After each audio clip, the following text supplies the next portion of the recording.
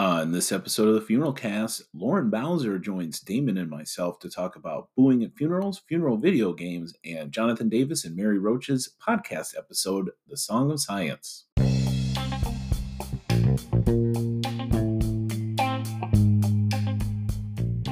Don't you just love it when your favorite company comes out with a new website? How about when it features new products? Well, you are in luck. Frigid's website is new and is featuring new products, such as introductory packs for our different fluid lines, as well as embalming kits for specific embalming cases such as edema and jaundice.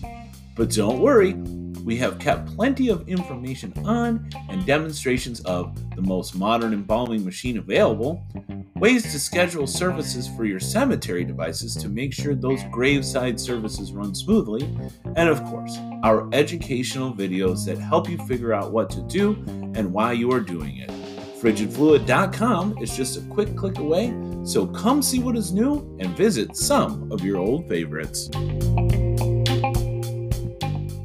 Hey, welcome to the Funeral Cast. Today we have Frigid Director of Education, Damon Dela Cruz, and Cusick Funeral Home owner Lauren Janine Bowser.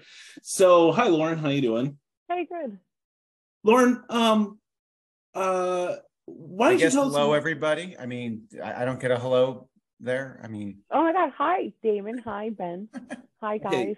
So, Lauren, why don't you tell us a little bit about yourself? I'm Lauren Bowser. I co-own and operate Cusick Funeral Home in Somerville, New Jersey, and I own and operate State Mortuary Service out of Randolph, New Jersey. And I'm a licensed funeral director and big fan of you guys. All right. Well, that's why we brought you onto the show. Cool. So also, before you got into funeral service, what were you doing and how are you applying that to funeral service now? So I actually started working in a funeral home when I was 16. Career day, they ask you, what do you want to go and do? I had always had an interest in funeral service, but I really wanted to be a forensic pathologist. I thought that was the coolest thing. But my mom's insured was a forensic pathologist at Hunterdon County, Dr. Damon, who I still work with today. And he told me it was 13 years of college. And I was like, I don't think I want to go to college for 13 years, like some people who might have. So the idea and the value it had on a smaller scale to help my community and to have a job that I liked every day. I started working in a funeral home then, and I have had only 2 other jobs. I worked at PacSun in the mall for a little bit, and then I worked at Michael's Arts and Crafts for a little bit. Otherwise, outside of doing this, I would probably be back working at PacSun or Michael's Arts and Crafts. Well, it seems like a lot of times when people end up working at Michael's, they have an interest in crafts. Did you have an interest in crafts? I went for the events coordinator position because I felt that would help me get placed in funeral service as an events coordinator and the ability to plan and execute events. So I did all their parties, like birthday parties and weekly kids craft things. Oh, wow. But I'm not artsy at all. When it comes to funeral service, yes. When it comes to doing a picture of the plot and saying where the headstone is and where the available graves is, it looks like, a 6-year-old put it all together. Yeah. So what you're saying is that really you did things before your career in funeral service to get you better at being at funeral service, right? Correct, yeah. What would you say at PacSun that you learned? I would say I learned at PacSun community, the customer service and assuring that you don't have a hostile customer and that you're representing a brand and a greater good, that it's not about you, it's about the situation and what you're doing. So it really helped my interpersonal communication skills when it comes to clients on things that aren't as serious, not as serious as funeral service.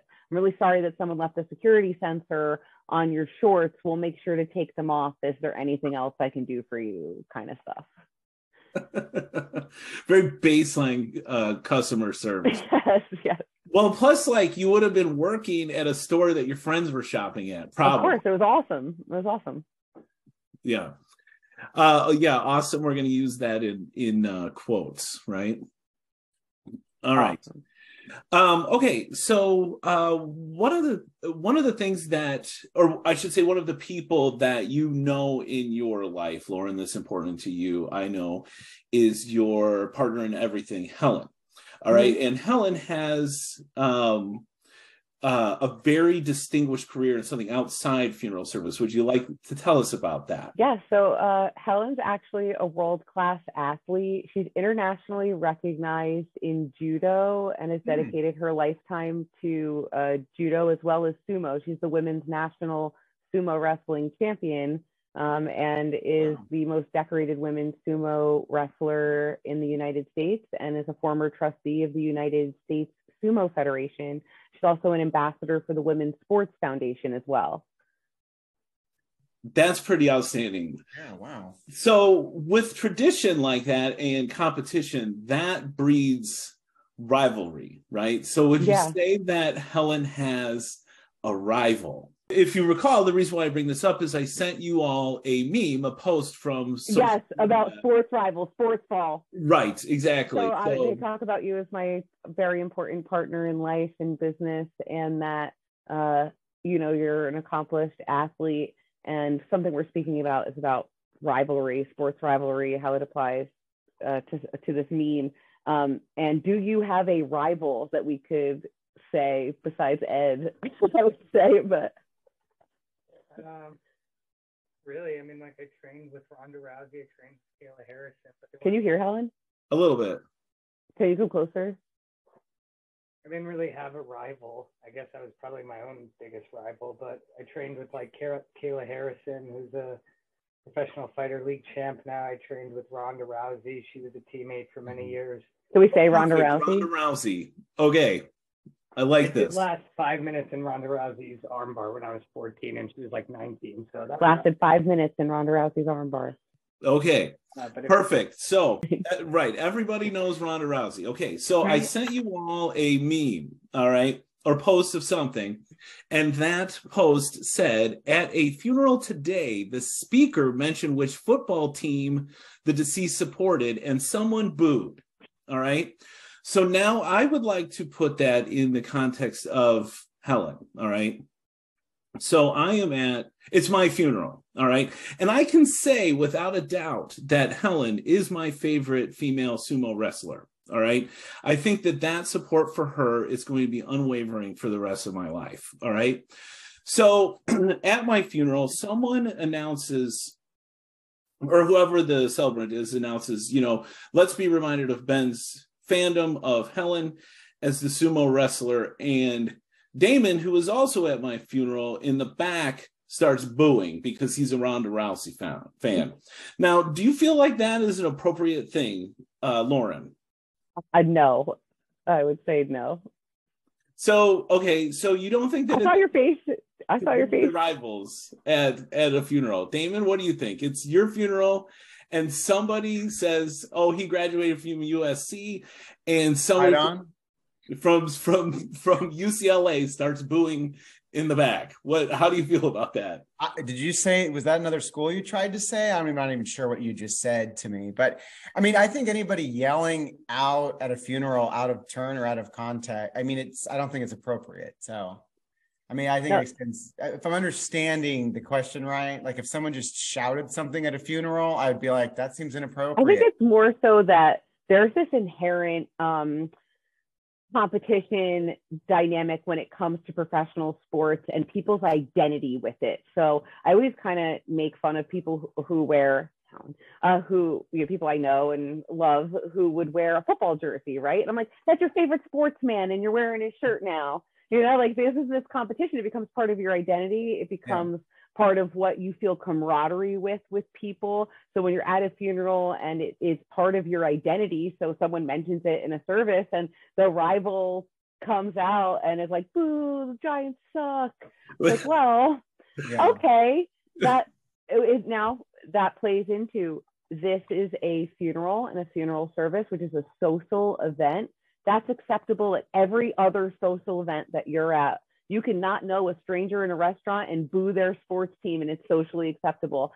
I feel that at a funeral, that's when you might want to keep it to yourself and maybe make a grunt cough noise. But to straight up boo, you better have been that person's best friend and they knew that you were going to boo them at their funeral, or you just need to go home immediately.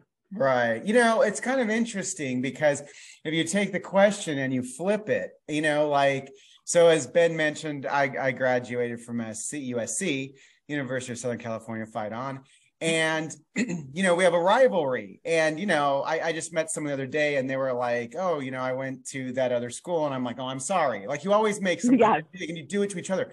But it's what I have found is, you know, with collegiate sports anyways, it's more of, it's an endearing way to interact with people. Even if your rivalries run pretty deep, you always respect that. Like, that's a cross-town team and we always want to see LA do well. We just want to be better than them. So would I, at a funeral, heckle someone's favorite team?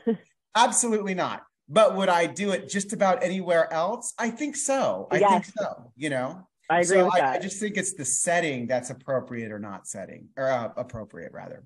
Yeah, that, you know, I when I first saw this meme, personally, I was a little torn myself because I have almost a knee-jerk reaction. Whenever I see a Cardinal, I have a problem not to shout, "Go Cubs." My son grew up calling Cardinals "Go Cubs Birds." One time I was at a Catholic mass and the Cardinals got up to start speaking and I shouted, "Go Cubs." So you know, it's kind of difficult to do it, but yeah, I did have a funeral one time where the guy encouraged everybody to wear their favorite sports jerseys, but he specifically said no Packers, no Cardinals. White Sox, okay, though. The guy was a Cubs fan. So it's kind of like what Damon was saying. It's like, okay, well, it's okay to root for Chicago, right? But no Packers, no Cubs, right? Like, so in that case, you know, maybe a little booing is appropriate because there was already sort of like this designed bias against it, right?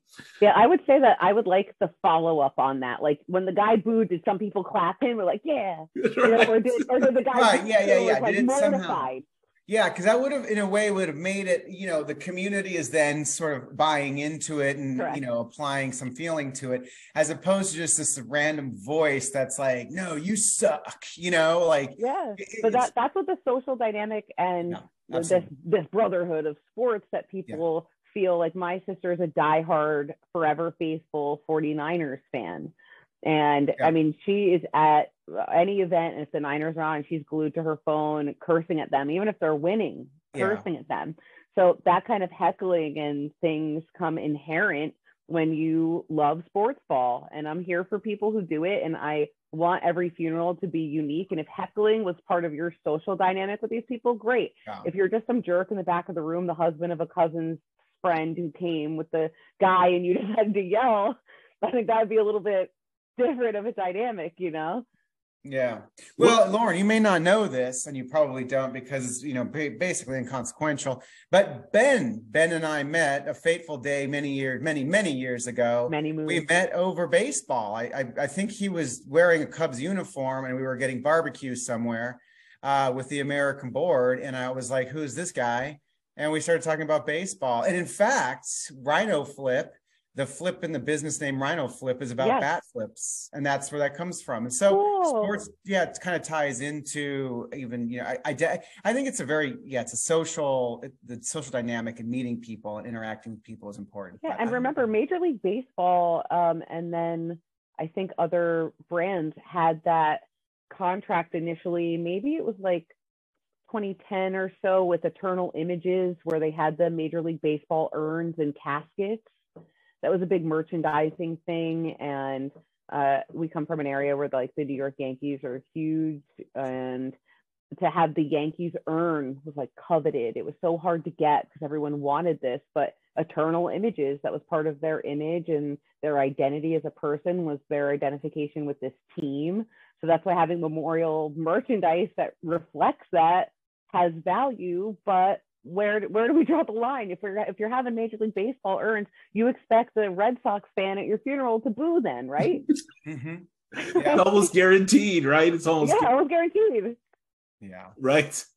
Yeah, it is kind of funny. I mean, I was just listening to a podcast with Seinfeld, and he was like, what is this identification with a sports team? It's not like if they lose, it changes you as a person. So like, when SC loses, it's not like somehow, it's your just through and your day's over. Yeah. Yeah. Or if they win, it's not like I'm suddenly a better person. But yeah, it weighs real heavily on people's state of being.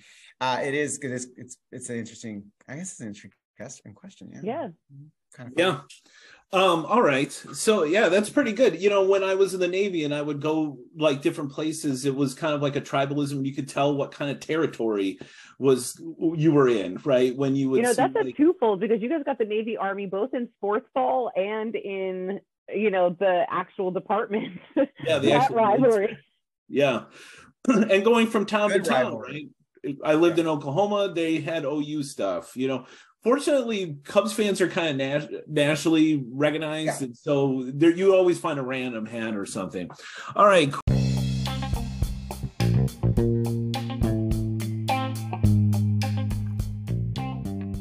Hi, everybody. I'm sure as an embalmer, the first thing you do when you get to the funeral home is to check your embalming from the previous day. Each time you walk into the prep room, you take a moment to hold your breath and hope that you don't see the effects of organisms post-embalming. If this is you, we can help. Frigid Stop has an active ingredient that targets bacteria, including Clostridium perfringens, by drying out its cellular membrane and allowing formaldehyde to do its work. It doesn't only have this effect on microorganisms either. It will also kill maggots through either arterial injection or topical application. The ingredients in Stop are also found in the mixture of 36 Plus and premium cavity fluid as well. If you are looking for an insurance policy for your prep room so you can breathe easy when coming into work the next day, visit frigidfluid.com today and pick up a case or 3. Lauren, have you ever felt the pull to play a funeral-based video game? No, not personally, but I could see why people's morbid curiosity is like stimulated with this, because they feel like it's an outlet for it, and seeing something that is unknown and getting to perform it without the actualization happening and all of the things that come behind it. So I see why, but I don't know that if you asked me at 16 when I was interested in this and there was an app on my phone where I can be morgue assistant, that I wouldn't have downloaded it. Yeah, for sure. It's a little more difficult when you do it every day, right? I mean, if you think about video games and what people play, it's rarely their occupation, so that would just be boring. I mean, I'm one of the rare people I think that I've met that hasn't ever watched 6 Feet Under, and people are like, "Oh, we love that show." I'm like, "Yeah, I just didn't want to go home and watch a show about what I was just doing for I watched that growing up and loved it. Thought it was fascinating. It really exposed me to the SCI dynamic. Then Helen and I went to re-watch it recently, and I would come home from doing trade and working awake and being like, you know what? I don't want to go through this again today. And it's good. I mean, it's good. The humor, it's smartly written, all of that. But I just was like, I want to put on National Lampoon's Vacation or Airplane or something that's going to make mindlessness. Yeah, I want to get diverted from my reality, because it's work and it's challenging and it has emotional challenges. And I don't want to go through all of that, while I'm trying to eat macaroni and cheese or whatever. Yeah. Like be reminded. Well, the two game examples I sent you guys really could not be more different, right? So we have the Mortuary Assistant, which that particular game is designed to be like a horror game. And I personally your soul, right? Right. But I watched I kind of like horror games. Hang on a second.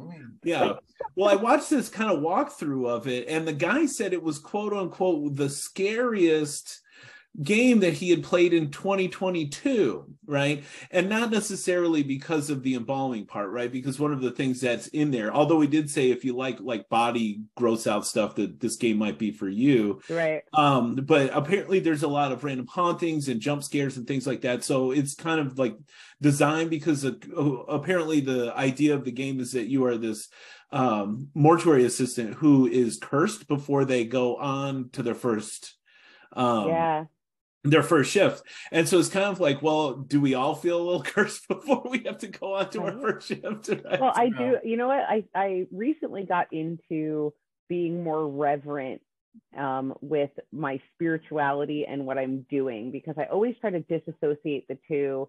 And I feel like maybe being a trade embalmer is what had that come apart a little bit. So recently being in the funeral home, recognizing that what I'm doing and have a little bit more spiritual reverence, because to me, the body is the most important thing. Like the idea of a video game, even making a dead body anything other than indignant, or that you need to save yourself from it, or that it's scary, like irks me a little bit. So there is a value in why it's scary for people, because like, are these people going to hex you? Are they haunting you? And when people say like, aren't you scared?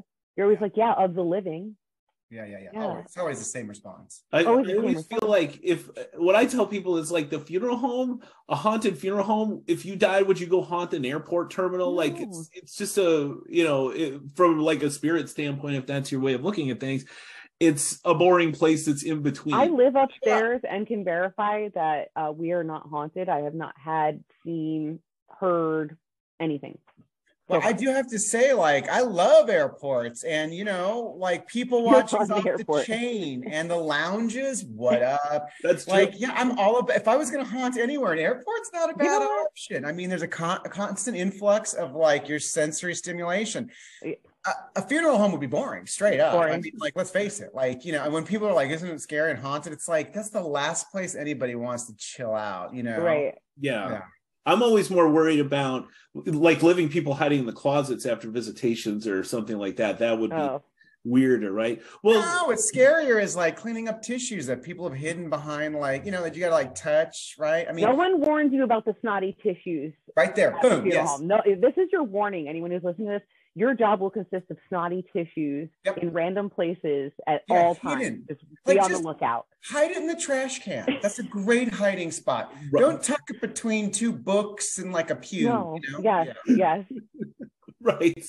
Right. Are you that embarrassed of having to blow your nose that you right? What is that? I don't know. Maybe that should be something that we run a poll on, right? It's like, why did you see someone do it? You run over there. I just saw you do that. Why did you do that? What was the rationale behind it? Just walk up with the garbage can. We have garbage cans and tissues everywhere, and still you sit on the couch and they shove them. Yeah.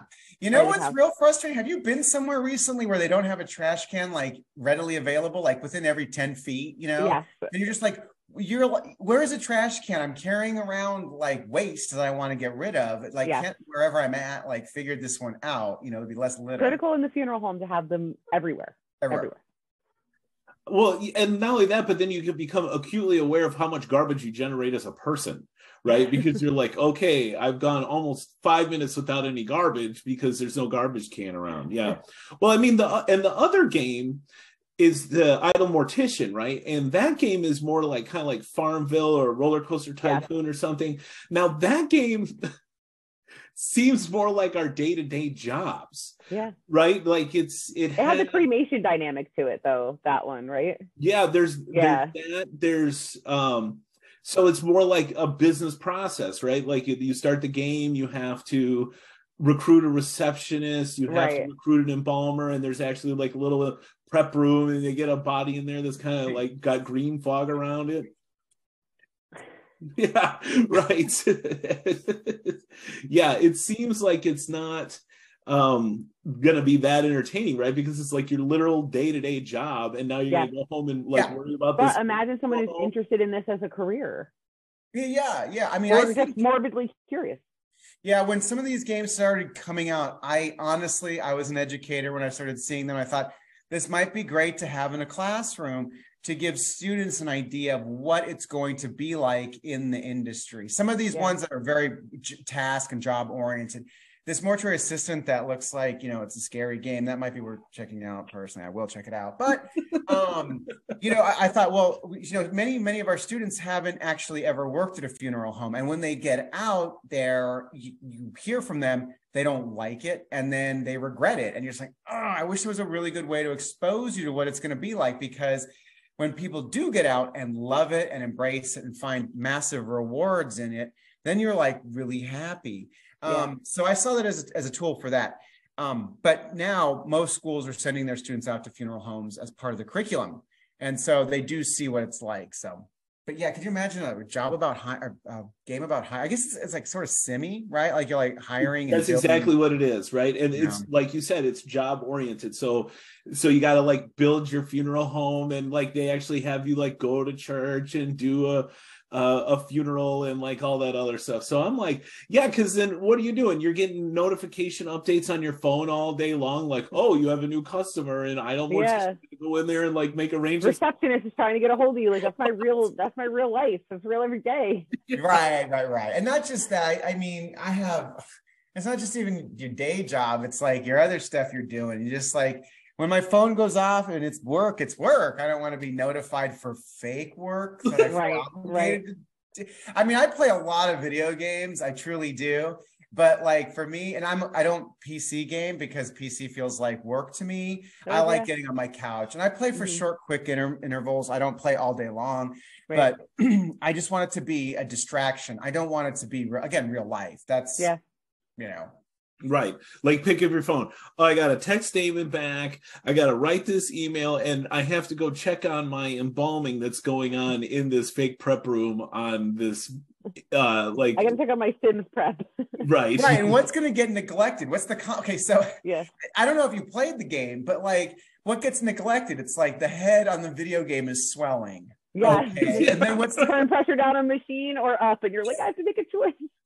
You just like are ignoring any customers who keep calling, right? Like that kind of thing, right? Like, oh, Mrs. Smith is calling again, and you're getting like an update on your phone. You're like, what am I supposed to do? Pick up the phone? Like, But I do feel like if it, it's younger people who are exploring the career, maybe in high school or, just in college or whatever age or, demographic you're in, it might be interesting just to be like, oh, what is this like? What is it like? Yeah, I would say that just based on the walkthrough of the Idle Mortician that I watched, like, yeah, if you want to have a sim style video game that mimics funeral service, you got it, right? I mean, I don't know. Maybe they even have a really slow moving procession that you could drive in video game. It's like you're going too fast. You're too close to the speed limit. You lost 4 cars. Right. Well, there's a train that's going to break up your procession. Mm-hmm. Pull over or keep going to the cemetery, and you have to like make a decision. Right. Look at us. We're game developers here.